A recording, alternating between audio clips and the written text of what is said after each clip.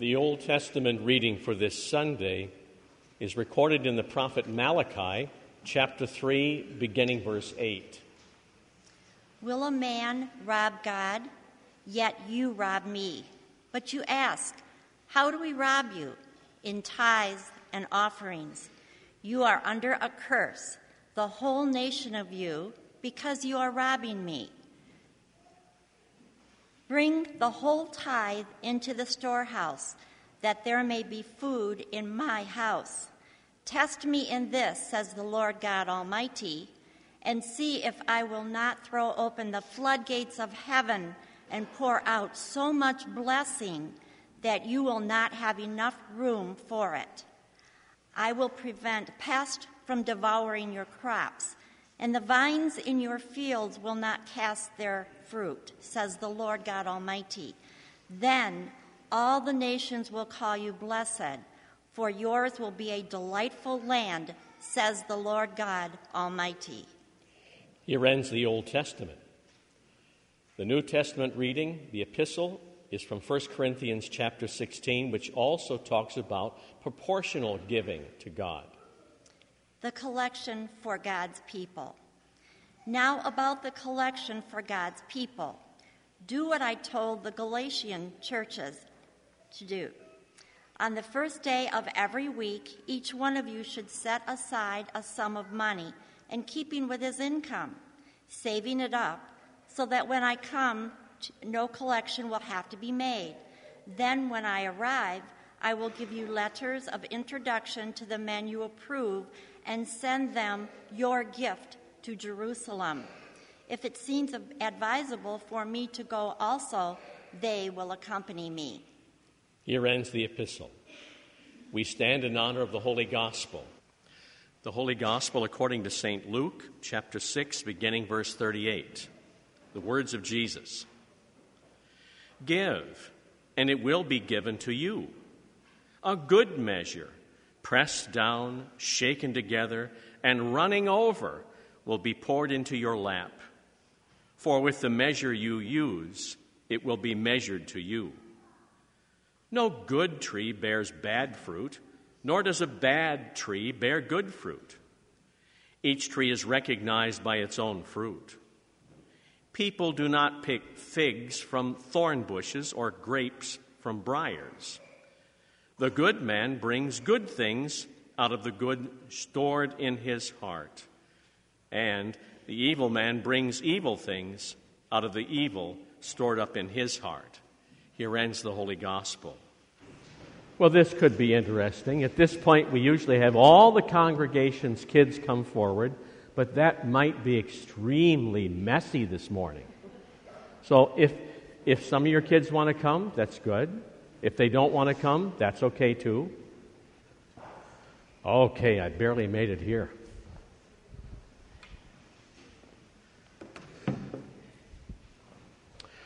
Well, I've got cans of corn. How many? Only 5? 10. 10.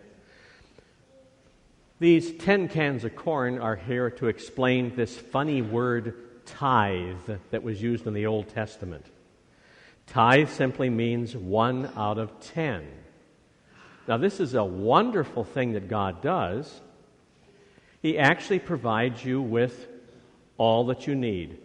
The number 10 for them, like 10 fingers, 10 toes, was a reminder that everything you need in this life, God gives to you. Now, if you were listening to the Old Testament, God wants to give you an opportunity to show thank you back to Him. Did you notice what God wanted back as a thank you?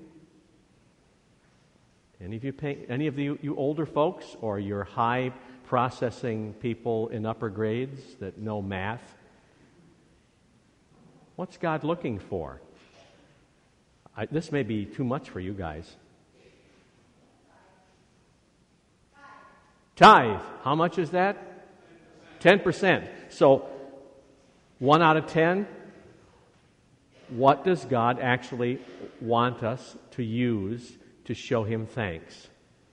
How many of these? No, not 10.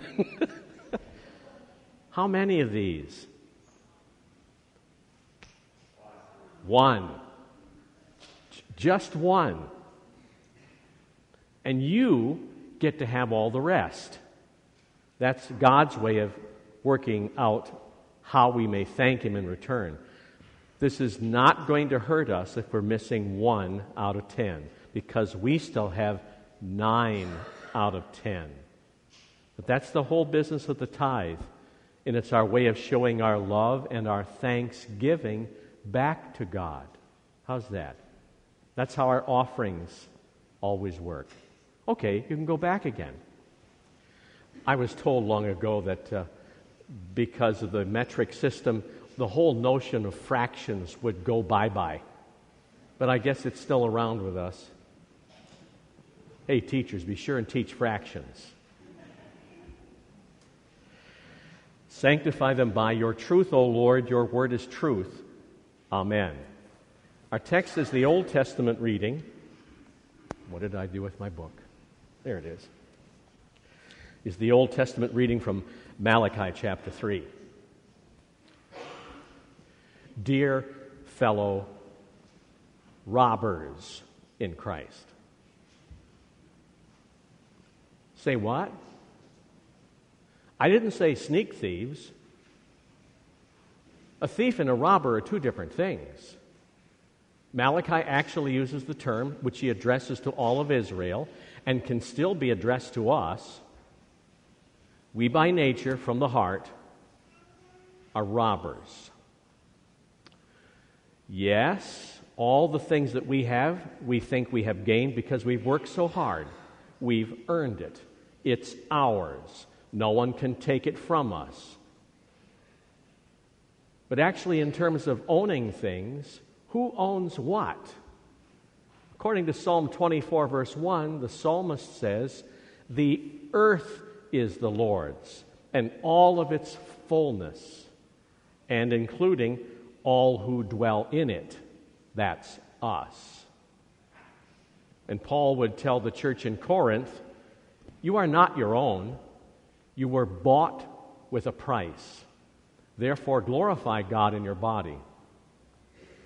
That phrase, "bought with a price," is actually pointing back to the gospel. It's a particular word in the ancient language. If you went to the marketplace and you saw something you liked very much, and the seller noticed that you liked it very much, you'd try to play games as though you didn't want to buy it. But every time you'd come back through and notice that article that you'd like, the seller would be calculating in his head. At a certain point, he would figure out that you would be willing to pay a very, very, very exorbitant price for that article because you want it so badly. The term "bought with a price" means an extremely high price. And indeed, that points to Jesus on the cross. He gives His life to redeem us so that we can be His. We are not our own. We have been bought with Christ, who gave His life on the cross. So don't think in terms of what you have as something that you really own. You are at best managers or stewards. You're simply using it, following your Lord's direction. It is really not yours in terms of ownership. But back to this problem. Will a man rob God? That's probably a Jewish joke. It comes across as a bombastic statement in Hebrew. Can you imagine somebody trying to come up with a weapon and forcing God to hand it over? That's just plain stupid and ridiculous. Yet, says Malachi, you continue to be robbing me. In the ancient world, if you would actually come up to someone with any kind of weapon and say, "Your money or your life," that was robbery, and it was punishable by death. But not just merely that you would die. Notice it says, you are under a curse. When a robber or a murderer or an extortionist or an adulterer or any of these major crimes came to happen in the ancient times, and you were convicted of any of those things, it wasn't just merely that you're going to die. In being stoned to death, there also came the curse, that at your death you would eternally be under the curse of God. Because we oftentimes think in our old sinful nature that it's our stuff, we'll do with it the way we want to, and we withhold from God, let alone withholding to others in need, we're in so deep a hellhole we don't even realize it. Based on what's happening here, I think we're all in great grave trouble. You're under a curse, he says, the whole nation of you, because you are robbing me. They want to know how. It's this simple thing of the tithe. How many of you have heard of Dave Ramsey? It's on the television, radio. He has whole seminars on Christian stewardship. He makes a rather simple statement, quote, "If you can't live on 90% of what God gives you, you won't be able to live on 100% of what God gives you." How's that for a statement? We are not very good stewards. We are selfish. God, at best, sometimes gets the leftovers. And that's no praise to God. This first part of Malachi would make you think as though this is the most horrible text you could possibly give. What, is God now putting a gun to our heads and saying, give or else? Not at all. But he has to point out first the situation we're in so we begin to understand his grace toward us. And so, God becomes kind of a famous person. There's a television show that's been on for some 30 years called Let's Make a Deal. Right? I watch it when I eat my lunch. Let's make a deal. Listen to God's deal. This has nothing to do with our merit or worthiness. It has everything to do with his mercy and grace. Because listen to this astounding deal. God says, bring the entire tithe into the storehouse, that there may be food in my house, that is the temple.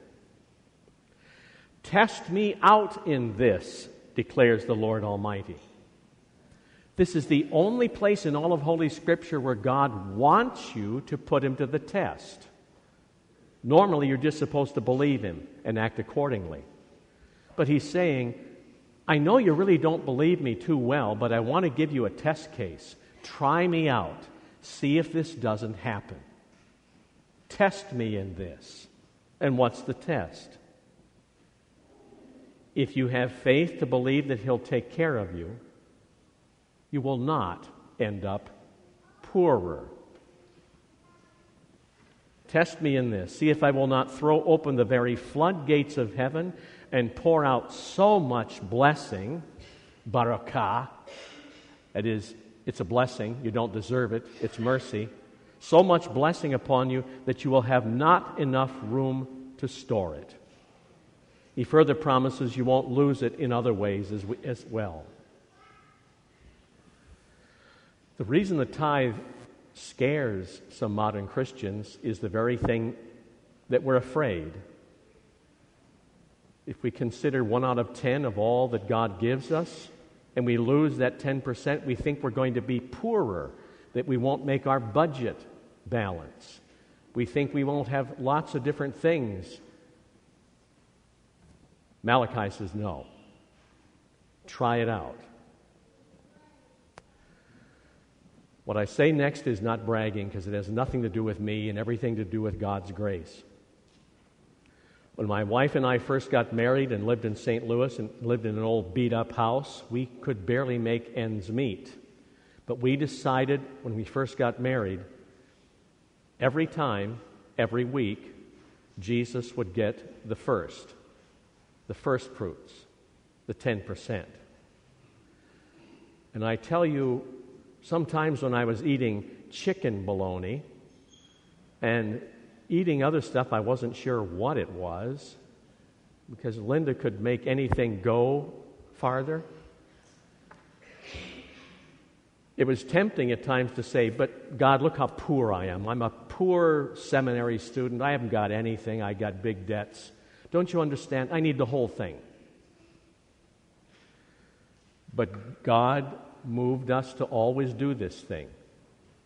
Now, we are not rich by anybody's standards, but we've never been poor either. For all the necessities of life, like food, even corn, God always takes care of us. He gives daily bread graciously and lovingly, and we haven't been any less fortunate for doing that. But by the tithe, notice the Old Testament house, the temple, was maintained. As you're probably figuring out, my time here is growing rather short. The support and maintenance of this congregation and ministry has to keep on going, and it's because of you. The same for the school. Now, in Old Testament Jewish ways of thinking, this was very practical. To maintain a synagogue, you had to have a minyan. That's a technical Aramaic term for 10 male head of households who had come together for prayer. Without 10, you couldn't have public prayer. But it also meant that when you had 10 heads of households, and each of those 10 gave their tithe in support of God's Word, and you notice how that works out. 10 times 1/10 equals an entire support. There are small congregations in this country that are many times sustained by no less than just 10 families. And we city people might laugh at that, but those faithful supporters of their congregation is what keeps the place going, that makes it grow. If you have the concern about this congregation, or for that matter, this school, then consider God's deal where you will not go broke, where He will take care of you in His love, and by your faithful support, the congregation will not only have just enough to keep on going, but even to grow and to do things that were never possible before. All this hinges, of course, at the cross. You are not your own. You already have been bought with the highest price of all, the cost of Jesus. That's the thing that motivates us. The reason this church is here and this school is so that the gospel, the good news of Christ's atonement at the cross, can continue to be proclaimed. And God gives us the opportunity and the joy that we may support it and be part of this work, part of this gospel. Not just today, but for many years to come. Amen. And the peace of God that passes understanding will keep our hearts and minds in Christ Jesus until life everlasting. Amen.